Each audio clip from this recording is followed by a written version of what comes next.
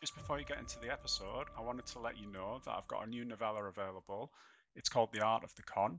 If you like stories like The Talent of Mr. Ripley, Nightmare Alley, Catch Me If You Can, and The Tinder Swindler, I think you'll really enjoy it. You can get it on Amazon, you can buy it, or you can get it for free from my website. You just sign up for my mailing list at artonballetti.com. You'll get your novella. Enjoy it. Let me know what you think. And enjoy today's episode, which there's a little bit of an audio issue on. I do sound a bit like a robot, but luckily my guest is speaking more than I am, so I think you'll still really enjoy it. Cheers.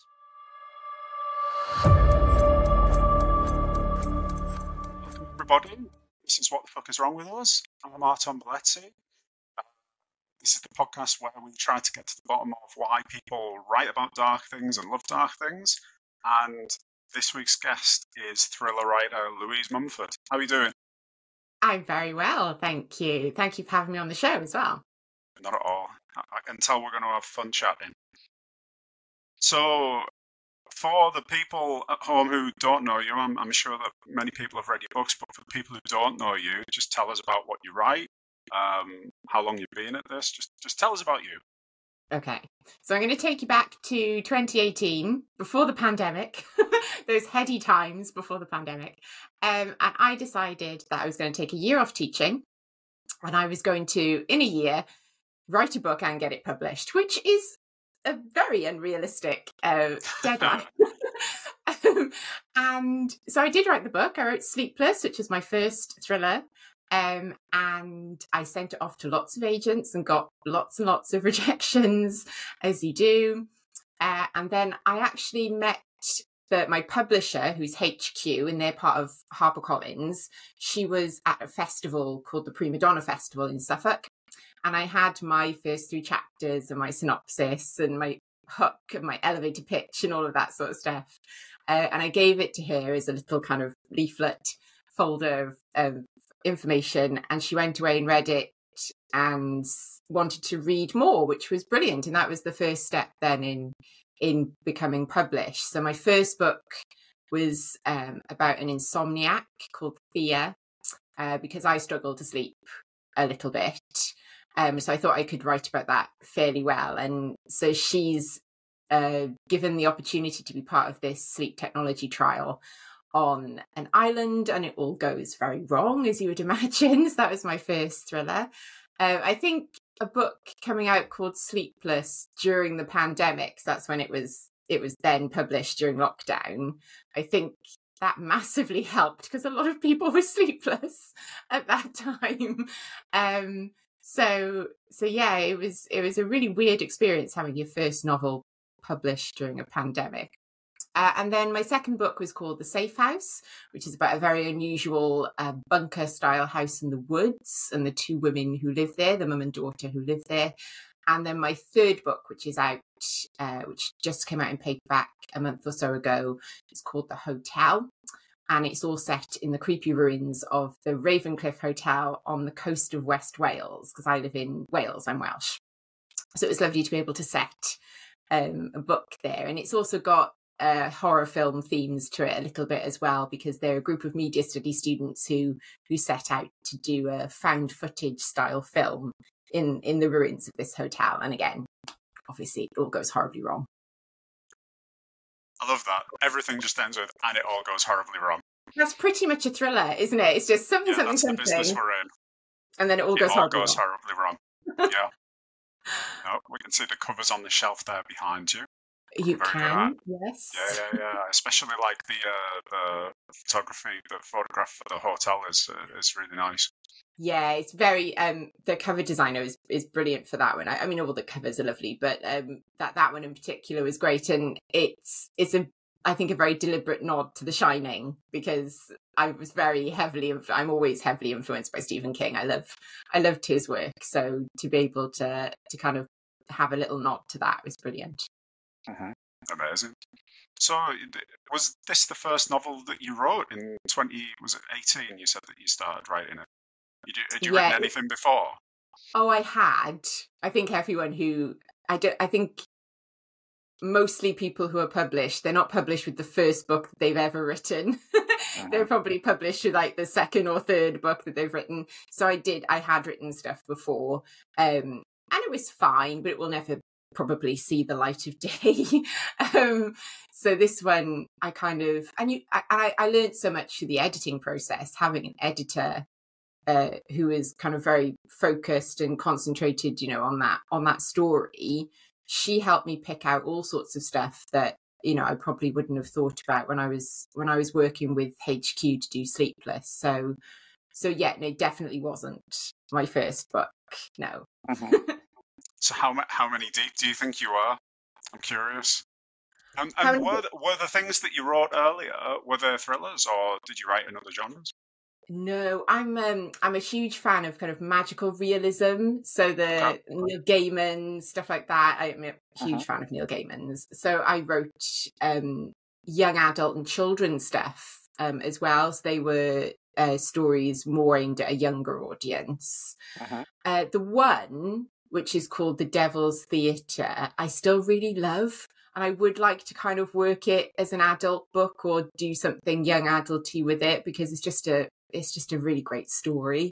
So there are things I might go back to, but there's definitely a lot of stuff. I reckon I've written 1, 2, 3, 4, 5. I had about 5 novels written before I wrote Sleepless. So after a brief technical interlude there, we're back. So you were saying that you've written in other genres before you got published. Did you always been a writer, or have you been writing since you were young as well, like little short stories and Yeah, I've always been a writer. I think I read Anne of Green Gables at a very young age, and I loved Anne of Green Gables, totally obsessed with it. So wrote loads of short stories about plucky orphans with strict aunts and uncles looking after them.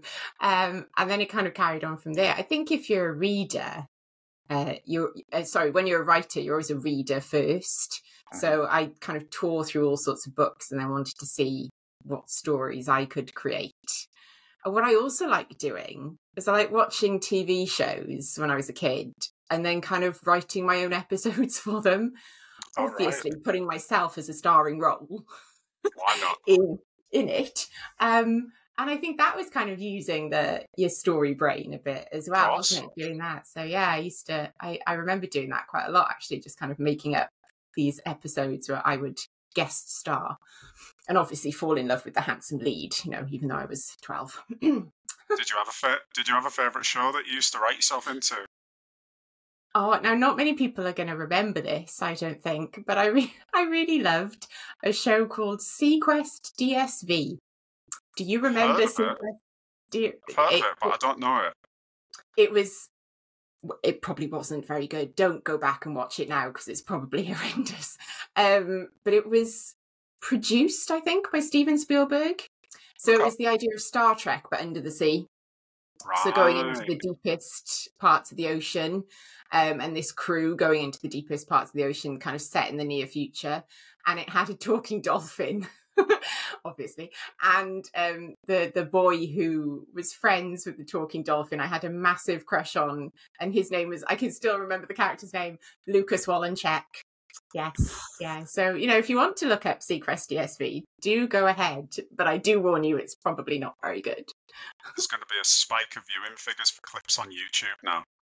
Yeah. So, you were saying that you've gone sort of from writing yourself into episodes of, I wouldn't call, I don't know how dark Seacrest got. It didn't. It was an evening show, that was. Yeah, it wasn't dark. Nice family time around the TV, yeah. Yes. So it seems like there's been a sliding journey towards the darkness. You've gone from sort of Seacrest to magical realism. I know Neil Gaiman sort of deals in some horror, doesn't he? Yeah. Yes. And then you've gone right to thriller. Yeah. So, go on. I've always loved the darker stories too. I remember reading, and I don't know whether they even still do this now, but apparently in my school there was a Ladybird book of Dracula. So Oh, it was wow. Dracula for kids. Huh? And I remember reading that in school, loving it, being absolutely terrified by it at the same time, and going home and working out how far I lived from the nearest graveyard, which wasn't actually that far. It was only 2 streets down.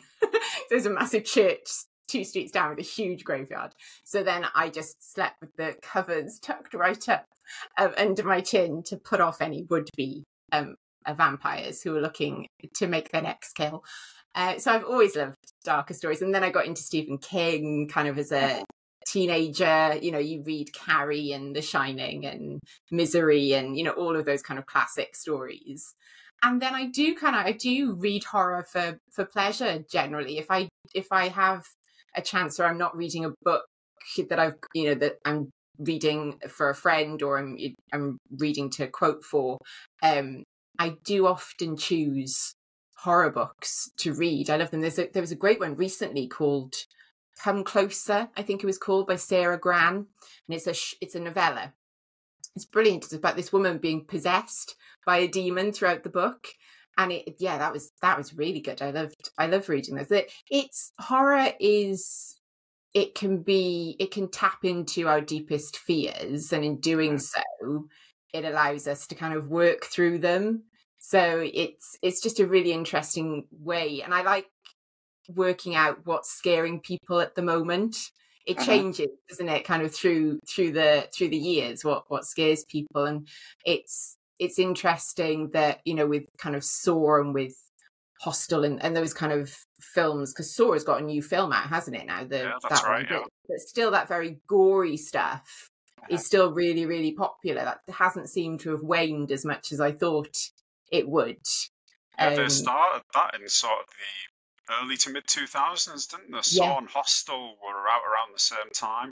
Yeah, and Saw is still, you know, it's still a massive audience pulling machine. People are still going to watch it. So yeah, I think it's why Halloween is becoming more popular in the UK. People like that kind of slightly scary, but also, you know, it's good fun as well. And it's just I just enjoy it. I find it relaxing to read about other people being terrified. Well, this is sort of what gave me the idea for the podcast, because so many people say similar things. You know, you go home at night after a stressful day, you put your feet up and you put on the most nerve-shredding, horrifying thing that you could possibly find.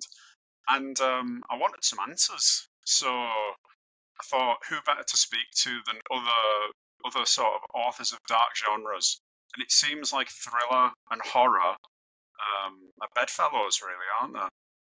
Oh, yeah, definitely. I mean, the thrillers definitely often have elements of horror to them. They're not generally gory.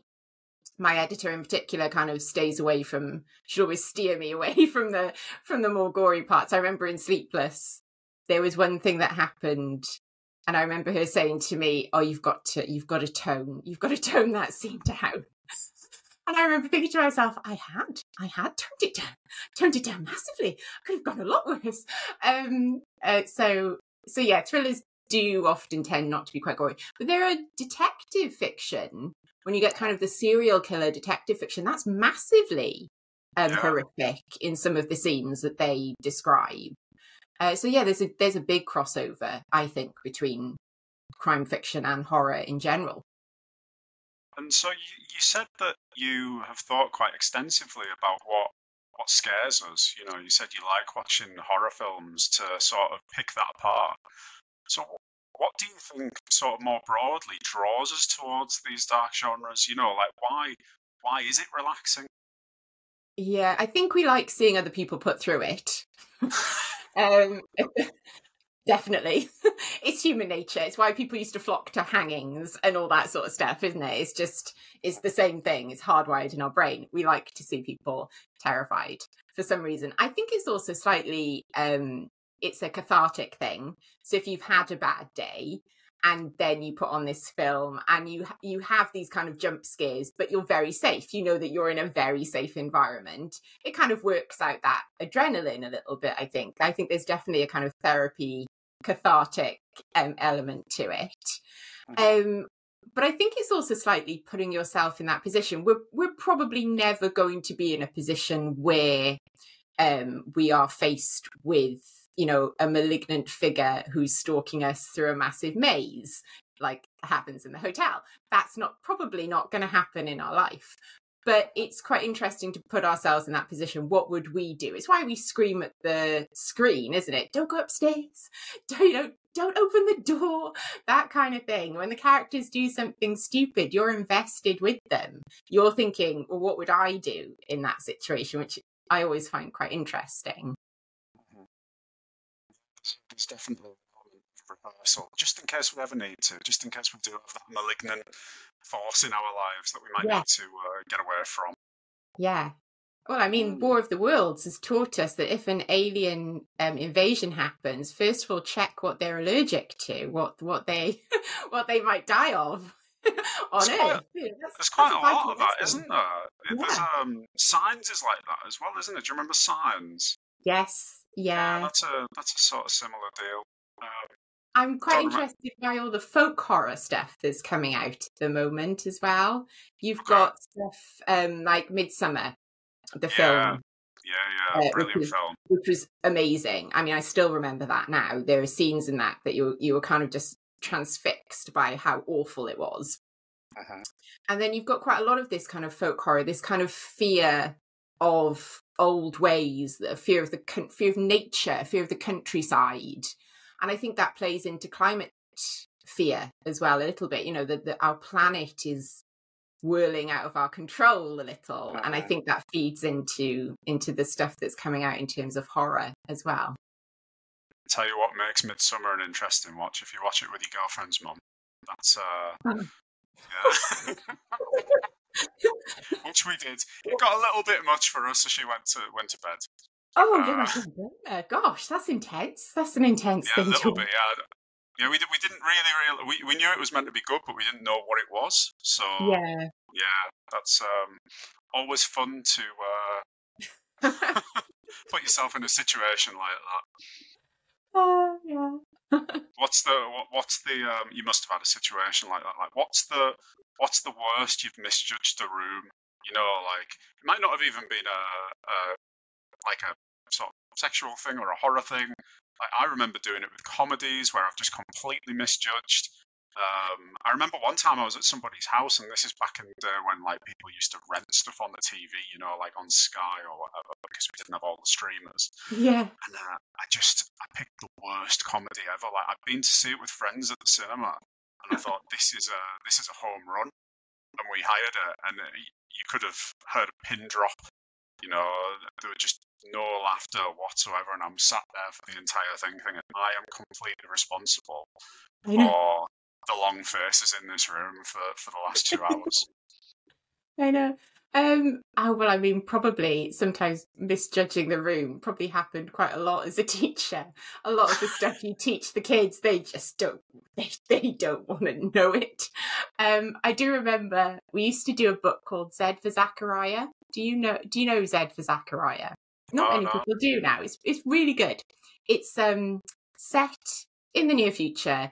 A nuclear bomb has been let off, and the fallout. But this one girl I think it's a Welsh valley again. I'm sure she's Welsh.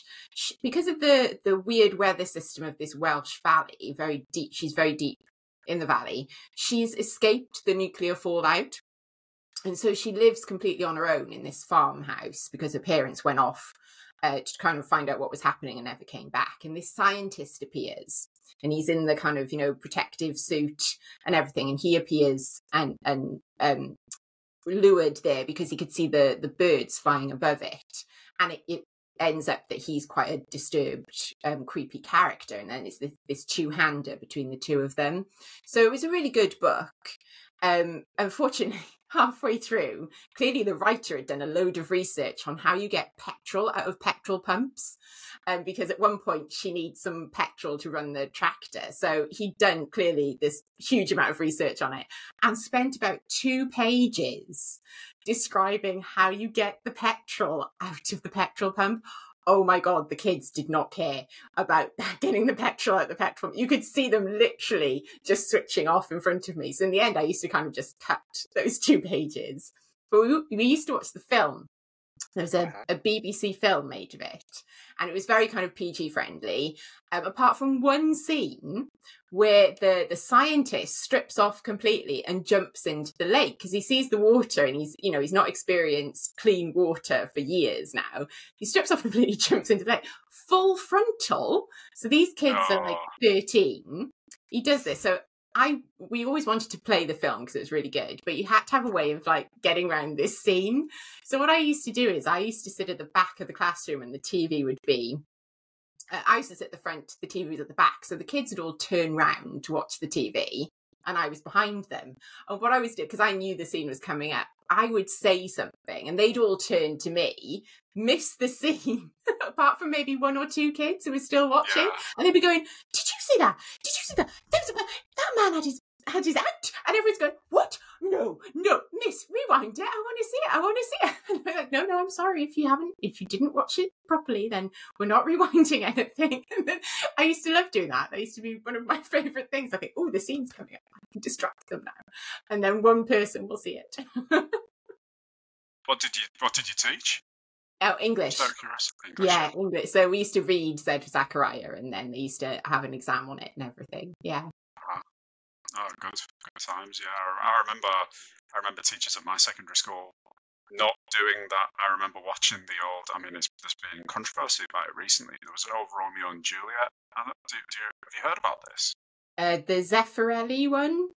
It's quite old. It's from maybe the 60s or 70s. Yeah, there's like lawsuits around it at the moment. Yeah. Sort of possibly underage nudity, but I remember the teachers weren't on that at all. They didn't have your skills to intercept. No, that 60s Romeo and Juliet is a bit much. Yes, there's also a Macbeth. Dodge now. Yeah, there's a Macbeth from the 70s, which was actually made by Playboy. Oh, wow. Really? It's Playboy. I'm guessing that one is Dodge. Like, I think you know what you're getting into if Playboy made it. I know. It is actually not too bad, but there is a lot of nudity in that one again, obviously, it's with Playboy. So yeah, you do have to be careful. You always watch the things before you let the children watch it. Yeah. And you used to have like fun films at the end of the year, so I let them watch The Goonies or something. But I hadn't watched The Goonies myself for years. And how much swearing there is in The Goonies. Is there really? Yeah, so much bad language. I was like, oh my God, I didn't realise there was this much. The kids would be like, that's another shit, miss. That's another one we think. So sorry. I will watch it next time. They'll act like you were giving them permission to do it themselves. Oh, yes. They acted like they'd never heard that word before. They were so shocked. It's like, I've heard you say that in the playground. The Goonies, amazing. So going back to what we were talking about, we were talking about things like Saw and Hostel and things like that. Obviously, you write thrillers, so you've got a fairly high tolerance for this stuff. Is there anything that's sort of too dark for you that you don't enjoy, you don't go near, you just don't have the taste for? I'm actually not a massive fan of the kind of body horror stuff. So when it gets really kind of, sticking stuff in people's eyes and, sewing up bits of their body that don't need to be sewn up, I'm not really into that. It gives me the ick a little bit, but that's what it's designed to do. Of course.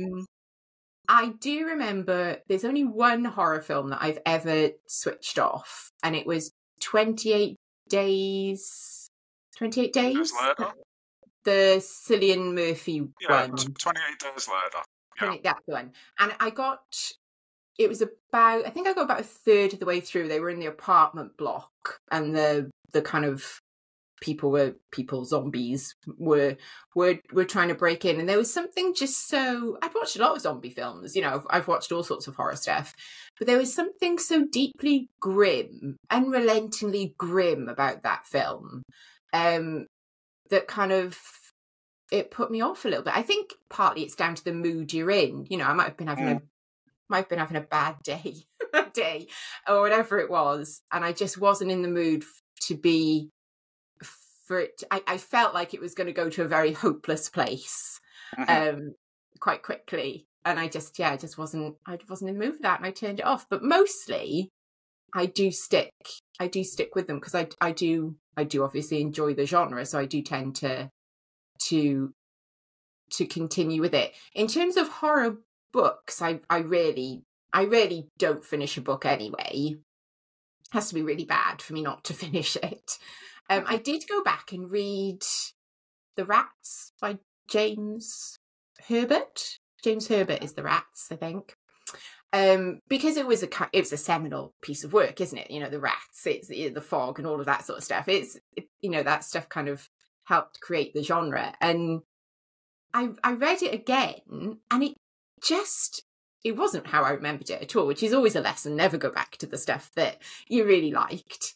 But it just seemed so disjointed. It was just these kind of, each chapter was almost like a little short story. You'd meet the character, you'd find out a bit about the character would be killed by rats. Next chapter, you'd meet the character, you'd find out a bit about the character was, shocker, going to be killed by rats. And it kind of carried on that. There was no kind of, there was slightly, but it wasn't very compelling. There was no arc, there was no character to hang your hat on that you kind of wanted to know about, that you really wanted to care about. So yeah, it's interesting what makes a bestseller in different eras as well, because clearly that sold loads. It caught people's imagination, but I think it would have struggled to have been published now. Definite editing work would have been done on it. Could have created some big sort of open loop where maybe everyone still would have been killed by rats, but you'd have went sort of character 1 starts off, doesn't get killed yet, but then character 2's introed, and they have like sort of a Russian doll situation of nested loops of people being killed by rats until that first character eventually is killed by rats. That would probably work better. You just want to root for, you want to care about something, even if you care about them because you dislike them and you want to see their comeuppance, or you care about them because you want them to survive. You need some sort of, emotional pull, don't you, to a book? Yeah, or they could have tried to invest you in the rats. They could have turned it on its head. Yeah. Very tricky though, they're rats. They've got a bad rep as it is. Tricky? Or a writing challenge? There was the Rats of Nim. Again, this is another book you probably don't know. I'm showing my age again. I don't know it. It's about these genetically modified rats. So they're really clever and lovely, and they help save this little mouse who's lost his home through harvesting. It's a lovely children's story. So there you go. There's some good rats, lovely rats. There we go, good rats. Roland Rat, he was a very good rat. Roland Rat, another good rat. Yeah, let's give rats the praise they deserve. It's funny, you were saying that 28 Days Later is the one that you turned off, and it was more to do with the sort of general tone of it, the bleak, grim nature of it. And to me, actually, that to me is darkness. I know a lot of people in our genre, they tend to go sort of towards horror, and don't know, the darkness becomes more about sort of gore and scares and whatever else. To me, it's the sort of sinister undertones of the things that exist in our world. I think that's why I am more thriller than horror. 28 Days Later, as you say, it's not really a typical zombie film. No. I mean, it was very well done. I think that novelty about I guess how humanity became in the midst of this zombie apocalypse. The sort of lack of humanity that ended up coming from the troubles of the world. That to me is like that gets me more.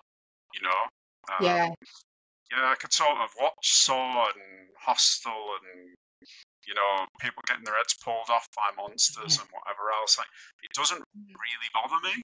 Not really. Like, occasionally, don't get me wrong, but yeah, the stuff that really, really, really gets to me is the stuff that's underneath the humanity of us.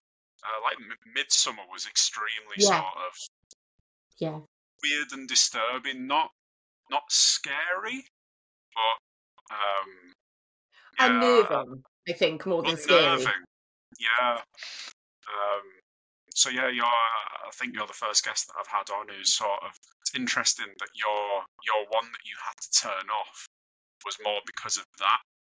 Yeah, and I think it's because like, it affected me so much. I was feeling so. I think I invest so much in the characters. I was feeling so hopeless that it was actually becoming too much even for me. I was like, no, I can't see all of these people. I know each of them are going to have a horrific end, and there's going to be no kind of hope here at all. So I had to turn it off. So lack of hope. A lack of hope is one of the sort of most fundamental ingredients of something that I guess you find dark and that I do too. I think I think it is for the human condition. I mean, where do you go once you've lost any kind of hope? Any sort of joy in life, any idea that life can get better.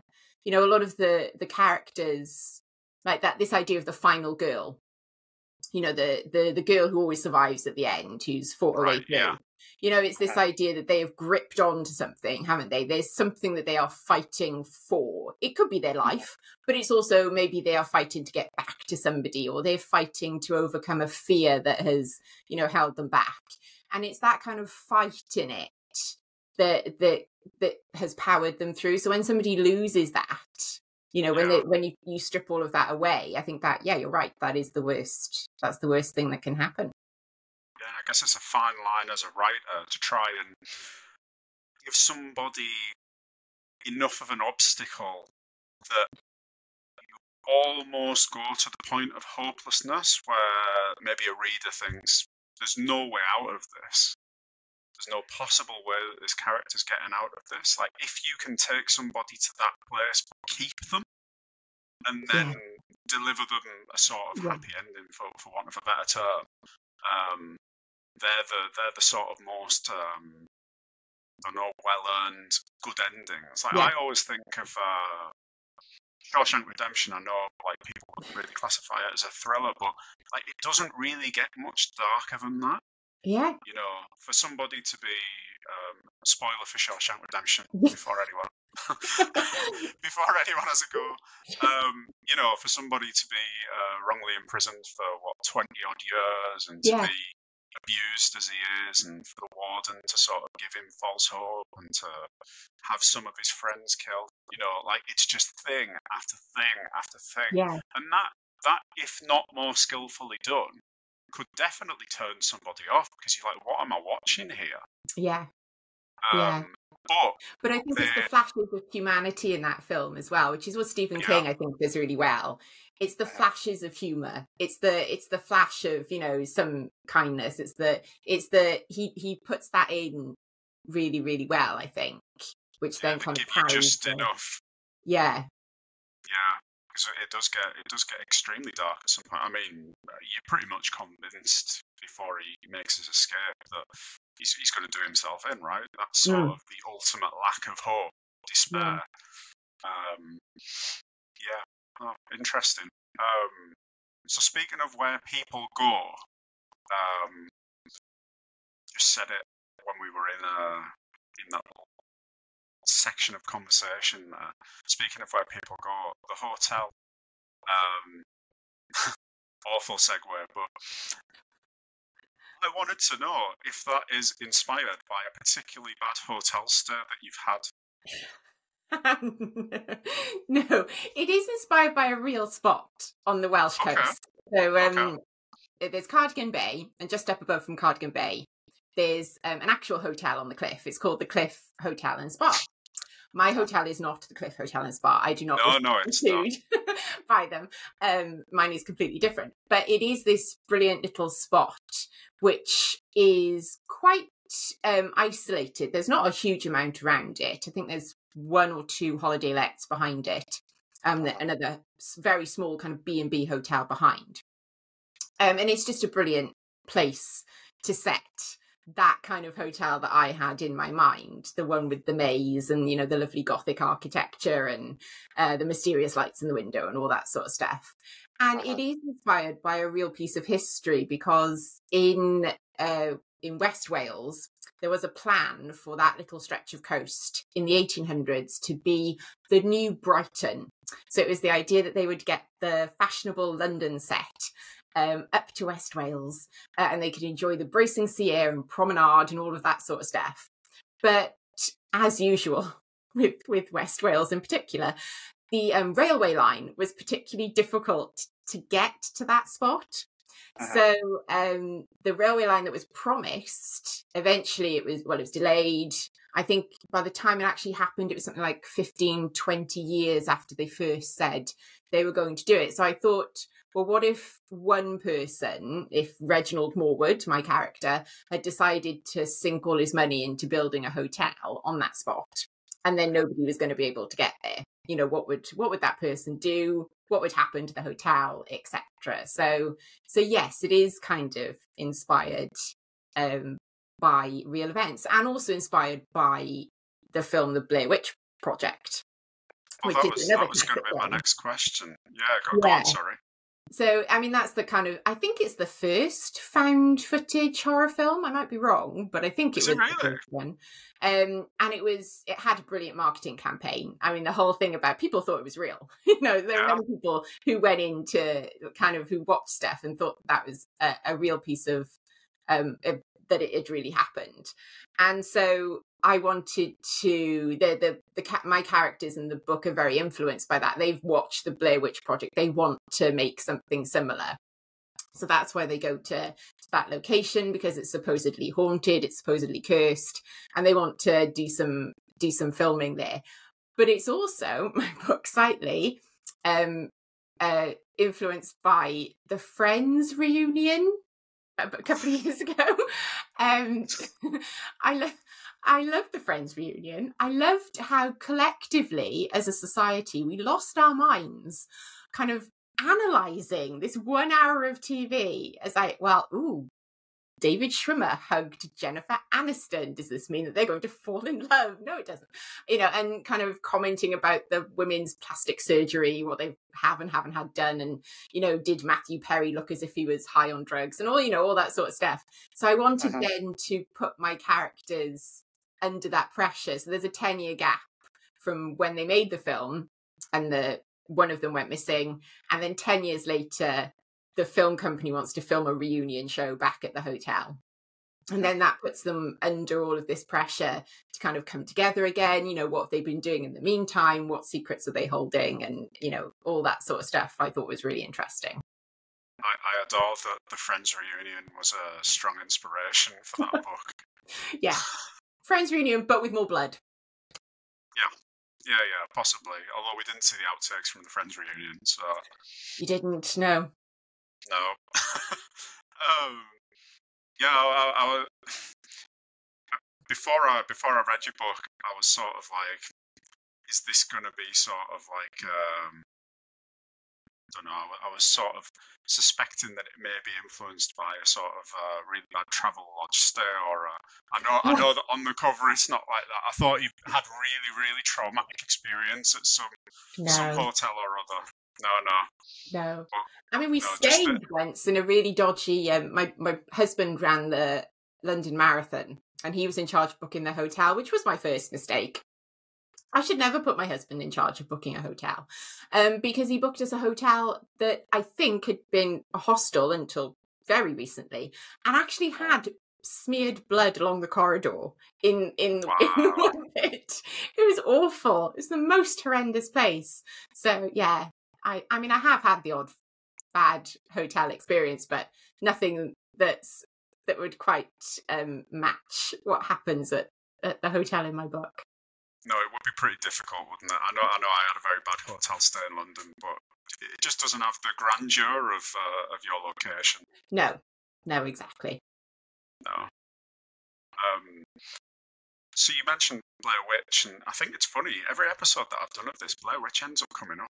It's such a staple for thriller and horror fans. Yeah.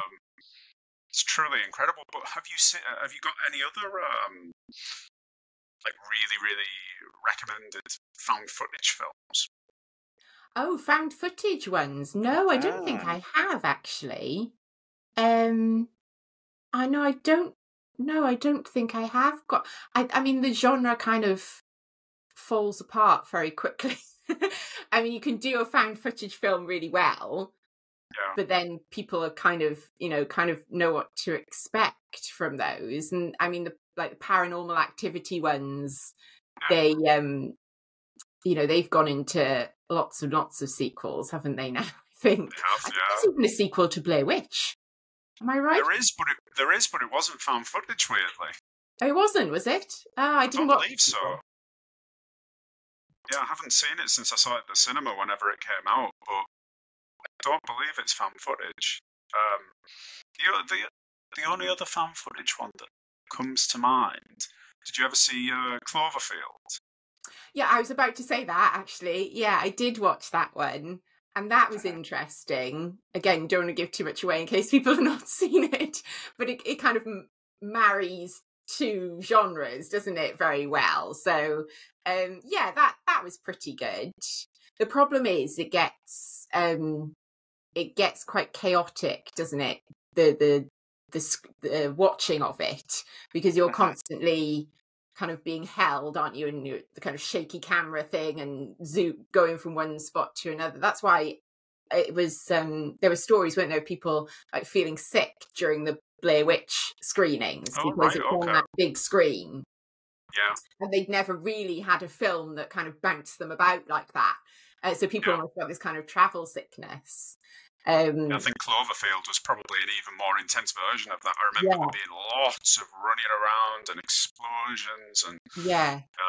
yeah, no, interesting. Yeah, found footage is when done well is incredibly powerful. As you said, it's sort of quite limited in its scope, isn't it? So it's hard to do something really good with it. Yeah. Well, I mean, I was saying that Blair Witch was probably the first one, but it was probably that Ghost Watch thing, which was on British TV Oh, years right. ago in the 90s. Oh, It was a 1 hour special, and it was a hoax, but it was, people were more gullible about hoaxes in those times, and well, people bought into Blair Witch as well, didn't they? well, Because they they did. convinced the world that that had happened. Yeah, I wonder if they would today. I think people are savvier today on what could be fake. Hopefully, people will be savvy today. You keep fingers crossed. So yeah, Ghost Watch. It was. Have you seen that one? The I've TV not, one. no, but again, I've had a guest mention it fairly recently. Mm. I don't think So I've seen it. it was just really interesting because it was meant to be this filming of like a haunting, and it did it as kind of like real life footage, and then it all went horribly wrong, as it does, and people were terrified. People were genuinely terrified. This had happened. They had to go back and say, no, this was a hoax. It was all fake. It was all filmed. So yeah, it's yeah, when it works really well, it really does get people. Yeah. Well, it's interesting. I know you said you hope that maybe people aren't that gullible anymore. Just I think with my last episode, the writer was telling me that he knows a writer who gets people in touch with him regularly, thinking that the characters are real Oh, people. So it still happens, even in books, which is you would think that I could sort of understand it more with video, with yeah, film, because you can see the people. It's yeah, sort of very visceral. And if you've seen something that's in a found footage style, see how you might think that. But yeah, if you're reading a book that doesn't declare itself as non-fiction, yeah, but there are still people who are drawn in so much by stories, um, even stories that they bought from the fiction section, that the lines yeah. between what's real and what isn't are blurred, which is fascinating. So I tend to play a little game with guests on this podcast, which involves the guests selecting three of their favourite dark characters, sort of Ooh, three of my favourite dark characters. Mm-hmm. Okay, well, my first one would be Carrie from Stephen King's book, Carrie, because that was the first Stephen King book that I ever read, I think. And it's just, I mean, he really does get into the head of a young girl for a start. And just the whole telekinesis thing, and that it's all just is really gripping, and it's very short as well. Carrie would probably be classed as a novella now, not a novel. So you kind of like tear through it in at least a day.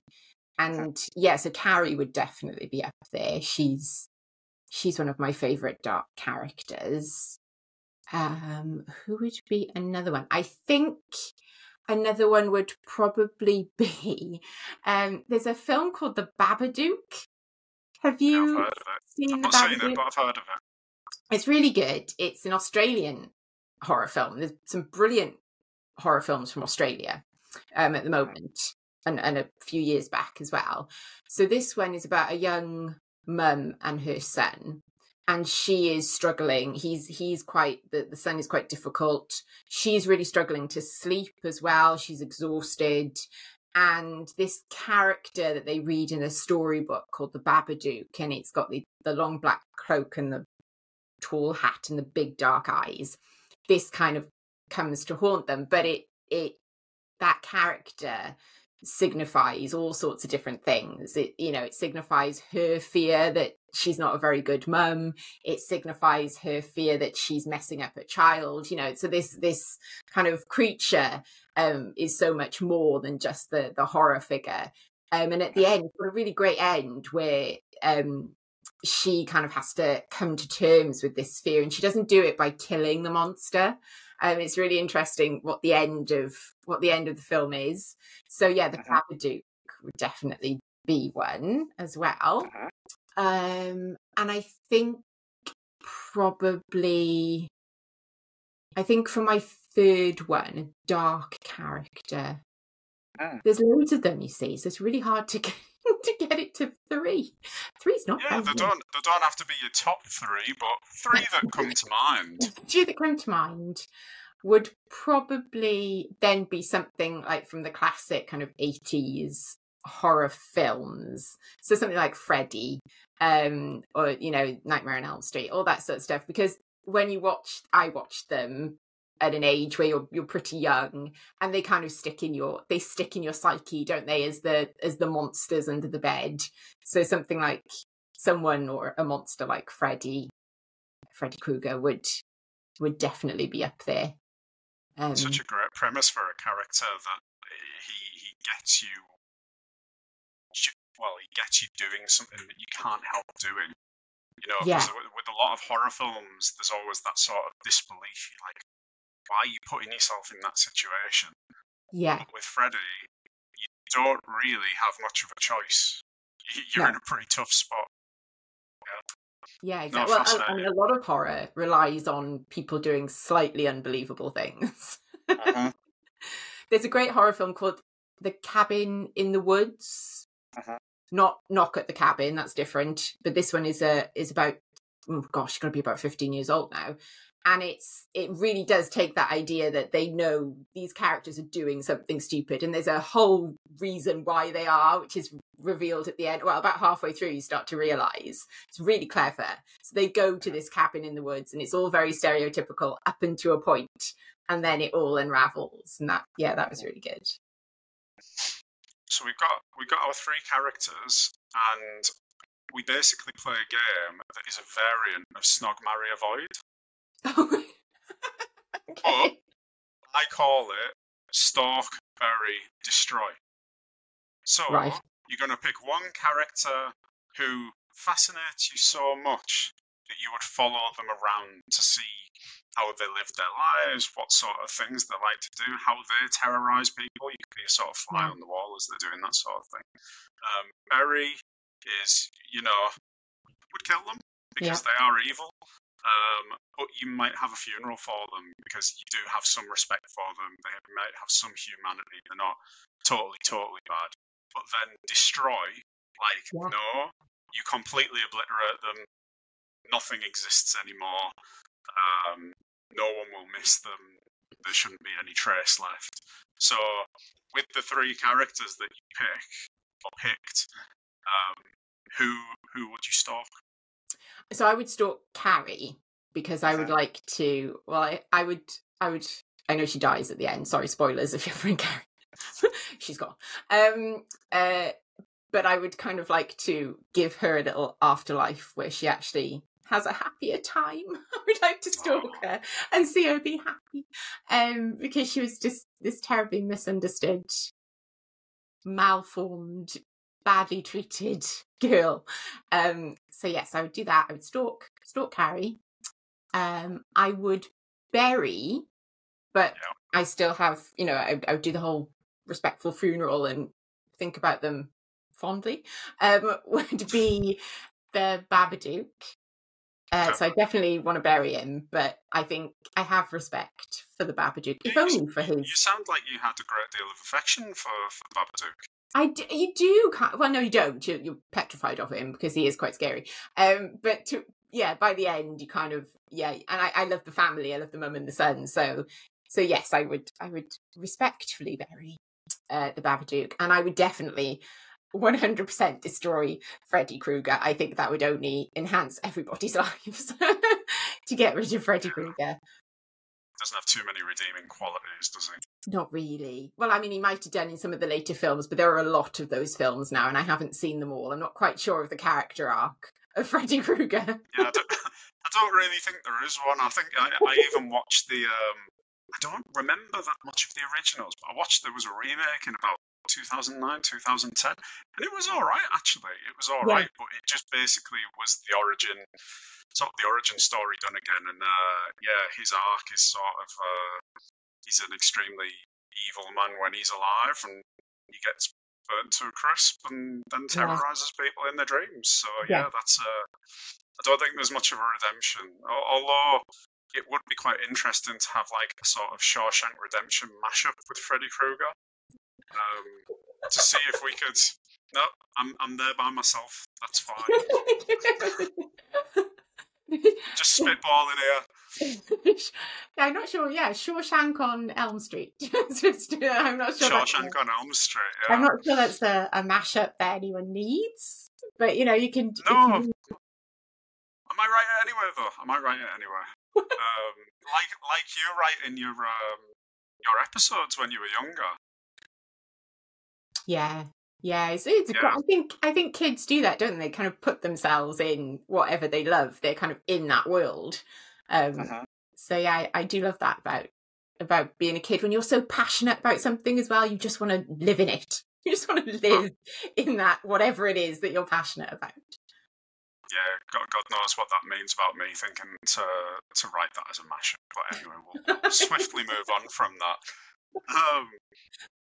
So I wanted to ask you, as I do with most people, what if you were going to be one of the dark characters, either from horror or thriller? Obviously, you write about dark characters now. If you were going to be one, not necessarily like a specific one, but a type of dark character, what would you be? Would you be a vampire or a zombie or a serial killer, or what do you think that you would sort of most easily fit into? I'm quite organised, so I think a serial killer probably plays into my strengths. I'm not particularly squeamish, and I'm very detail driven, so I would it would be hard to catch me. So I would possibly have a long career as a serial killer. But I mean, I don't think I'd really want to be a serial killer.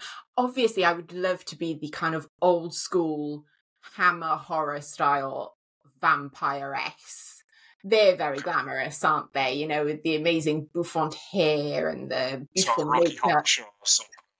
Yeah, like proper old school vampire. Not Twilight, not any of the kind of sparkly fey vampires that you get there.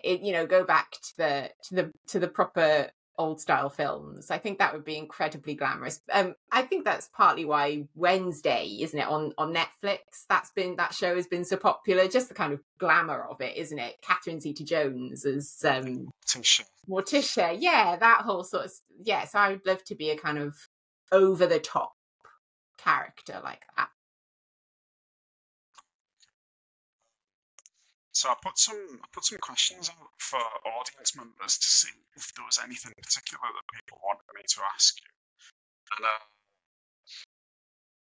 got one back. Somebody asking resident. He's usually a troll. He's sort of a beloved troll of the show. He's called Jamie. He asks questions most episodes, but he was pretty good this time. He asked. Yeah. He didn't. I don't think he asked a stupid question this time. I usually take a stupid question and turn it into something better, more palatable. But this week he actually asked what your favourite part of the publishing process is, and he sort of followed that up by asking, like, do you prefer like a book tour or brainstorming? You know, like what part do you like best of everything? I like the writing. I like the sitting and working out the characters and the story kind of unfolding. Hopefully, when it's going well, the story unfolding in front of you. I love that process, but it is very lonely. It is you are just you in front of your computer. So I do love the chatting to other people when you get to meet readers and at festivals, and if you're doing events or panels or something.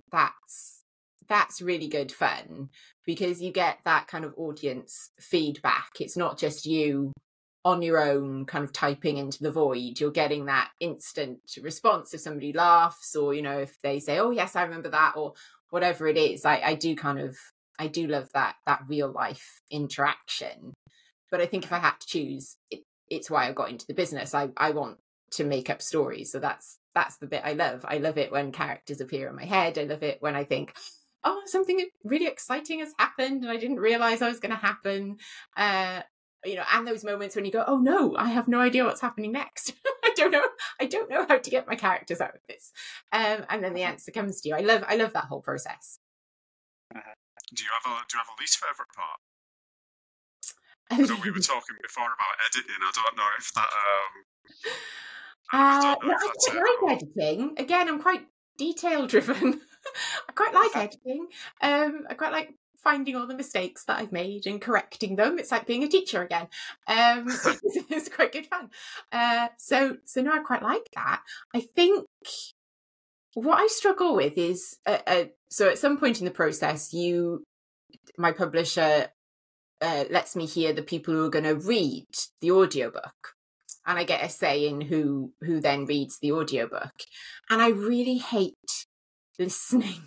I really hate listening to my work being read out. I really hate it. I don't like audiobooks in general. I think I'm in the minority, but I just can't focus on them. The words just slip over my head. I don't follow the story. I just can't get into them. And I find it incredibly cringy to hear my own words being read by somebody else, like acting them out. Yeah, so that's probably the bit I don't like the most. But all of my audiobook narrators have been brilliant. They've been great. I just don't like audiobooks in general. Audiobooks as a medium, I'm quite similar actually. I can listen to a podcast, no problem, where people are having a natural conversation. Well, that's like eavesdropping, isn't it? It's like you're listening in. But if I've got to follow something, my brain is just it's just like oil over my head. It just doesn't stick. I think for me, it's a lot to do with the cadence of something being read. It sort of lulls me into a bit of a trance and I just zone out. Whereas with a normal conversation, there are all these tiny pauses and changes of pace. And yes. There's something about that engages my brain more than listening, but other people completely swear by. Oh yeah, they listen get to all loads books, of them as well. Yeah, loads. Yeah. They kind of eat their way through audiobooks. But yeah, not me. No, fascinating. So what's next for you? You've had The Hotel out fairly recently. So I am currently editing my 4th book. now. So I've got to hand that in at the end of November, and then my editor will look at it and tell me all the things that are wrong, and I have to go and fix them. So then that process where you kind of goes back and forth with your editor, and you have copy edits and a structural edit and line edits and proofread, that you end up reading your work about 5-6 times. So that's quite a long process. So I'm just getting into that process now. So book 4 will be out next year, I believe July, I think they said. But that's not summer release. Yes, yeah. So July next year, that one will be out. Are you at liberty to say anything about it, or no? It's fine if you're not. I understand. I do. Well, I don't know if you've already said something about it. So it's a bit of a cross between Glastonbury and Midsummer, the film. So I love kind of I don't love music festivals. I think they're horrific to actually go and be in one. I hate the whole loads of people around me. Don't even get me started on the toilets and the whole camping thing. No. So the idea of setting a thriller in that kind of environment seemed just a no-brainer. I could make that seem scary very easily. And then, add in the kind of, folk horror elements to it as well, which is good. Should be fun in a scary way. So where can people, actually, before I get to people can find your stuff and that, one question that I basically always end with, sort of keeping in theme with the episode's name, we haven't talked too much about why. We said that you are attracted to darkness, and obviously you write dark things. We haven't talked much about whether you think there's something wrong with people, because we all are we all like this? Many of us are drawn to these dark things. Do you think there is something wrong with you, or being drawn to them? I'm trying to formulate my question. No. Well, it's not a personal thing. I ask everybody. Well, I basically the question that's coming is, in one sentence, what the fuck is wrong with you? But we might want to elaborate on it a little bit more and then trim it down to a one sentencer, because I realised that we didn't really speak much about that earlier in the episode. So so if I just give the slightly wider answer, I actually don't think there's anything wrong with people who enjoy the darker stuff. I think there's something wrong with people who only ever consume light-hearted stuff. Because clearly they're repressing something. So actually, I think that often you find it all the time. So when I was a late teenager, I was quite kind of interested into the goth side of culture. Used to walk around wearing the long black leather coat and thought I was Neo from Matrix, that sort of stuff. And often you found that those people that I associated with were just the loveliest people, much lovelier than the so-called bubbly, bouncy, popular kids in school. Much, much nicer, much kinder, much more empathetic, much more sympathetic. So actually, I think people who enjoy darker fiction and darker culture, you often are surprised, and you shouldn't be, but you often are surprised by actually how well adjusted, how kind, and how lovely they are. So it's to paraphrase, to put words in your mouth. It's not. There's nothing wrong with you. It's what the fuck is wrong with these other people who can't admit that there are these darker things that fascinate them, that they have these other sides to them. Yeah, there's a reason why in Mean Girls, the villains are happy, bubbly, popular girls. There's a reason why they're the villains. You heard it here first. Yeah. So where can people find your books? Where can people find you on social media? Social media. Oh gosh, don't talk about social media. So Twitter, now known as X, I'm on there as Louise Mumford, Louise_Mumford. But in case Twitter/X implodes, which it may very well do, I'm also on Instagram and Facebook and Blue Sky, which is the new one. Blue Sky. Blue That's Sky a new one for me. I've not even heard of that. Is the one that's been created by the guy who originally created Twitter, Jack Right. Dorsey. Dorsey. Yeah, Jack Dorsey. He's now created Blue Sky, which is the alternative. So Instagram and Facebook, I'm Louise Mumford author, and Blue Sky, I think I'm Louise Mumford. It's fairly easy. My face is there. You'll spot me.